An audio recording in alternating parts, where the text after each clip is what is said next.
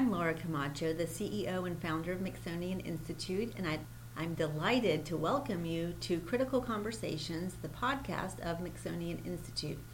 Like the name suggests, it's all about critical conversations that make the difference, conversations that are interesting, and conversations that change the way we think. One safety tactic for an office ambush and 3 ways to exit a conversation. Some of the most important life events play out through our critical conversations. That's how we got married or divorced, we got the job, or a green light for an innovative product. Here's what to do when someone wants a critical conversation with you at just the wrong moment. That's a special kind of interruption, or I can call it an ambush. That's what it feels like. The average American worker has 50 interruptions a day, of which 70% have nothing to do with work. That's a quote from Edwards Deming. Most interruptions are annoying. The exception is when your boss bursts in to tell you about your new fat raise or promotion. But how often does that happen? Interruptions contribute to errors, quality problems, and rework.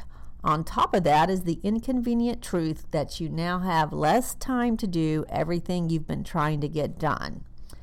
Interruptions form part of reality, but you can delay certain conversations when it's just not a convenient time for you to discuss the issue. The worst kind of interruption is an ambush. That's an interruption to discuss something critical as compared to an interruption to shoot the breeze or vent frustration, but it's just not a good moment for you. You may have your mind in a totally different place and need to recalibrate, or maybe you haven't been able to locate the needed data yet. If you're asked, hey, is this a good time, and you don't know for what, better to say that you're busy. Then as you find out more, maybe you can quickly resolve the issue or delay the discussion. Anytime someone wants to discuss a sticky topic or delicate topic with you and you're not prepared, the way through it is to delay. Even taking a 5-minute break in the restroom allows you to compose your thoughts, breathe in deeply, and go out calmly. So, here's some ways, things you can say at the office to delay the conversation. Hey, I know this conversation is really important, but is there any way we can talk about it and then specify a day and time that's convenient for you? And if that doesn't work, try this one. Oh my goodness, I know this is really important. I was just going to the restroom. Can you wait 5 minutes? It's highly unlikely that they can't. You can have several reasons for wanting to exit a conversation as well as delay one. The most common reasons for wanting to exit a conversation are A, you're not prepared because of 42 other things you're doing, or B, you're really busy with something else, or C, you're exhausted. So now that we've gone over how to delay an untimely conversation, here are 3 conversation exit strategies. And I recommend when you go to any networking event, always have a couple of exit strategies up your sleeve.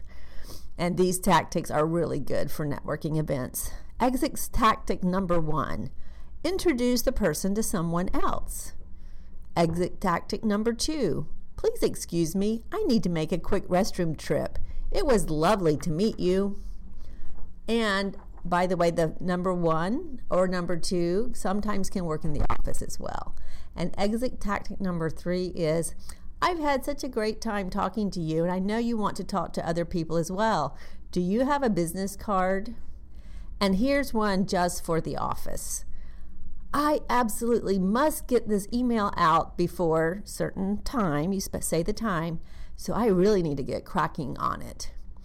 And just because it's a good time for the other person to discuss an issue doesn't mean you have to drop everything every time to do so.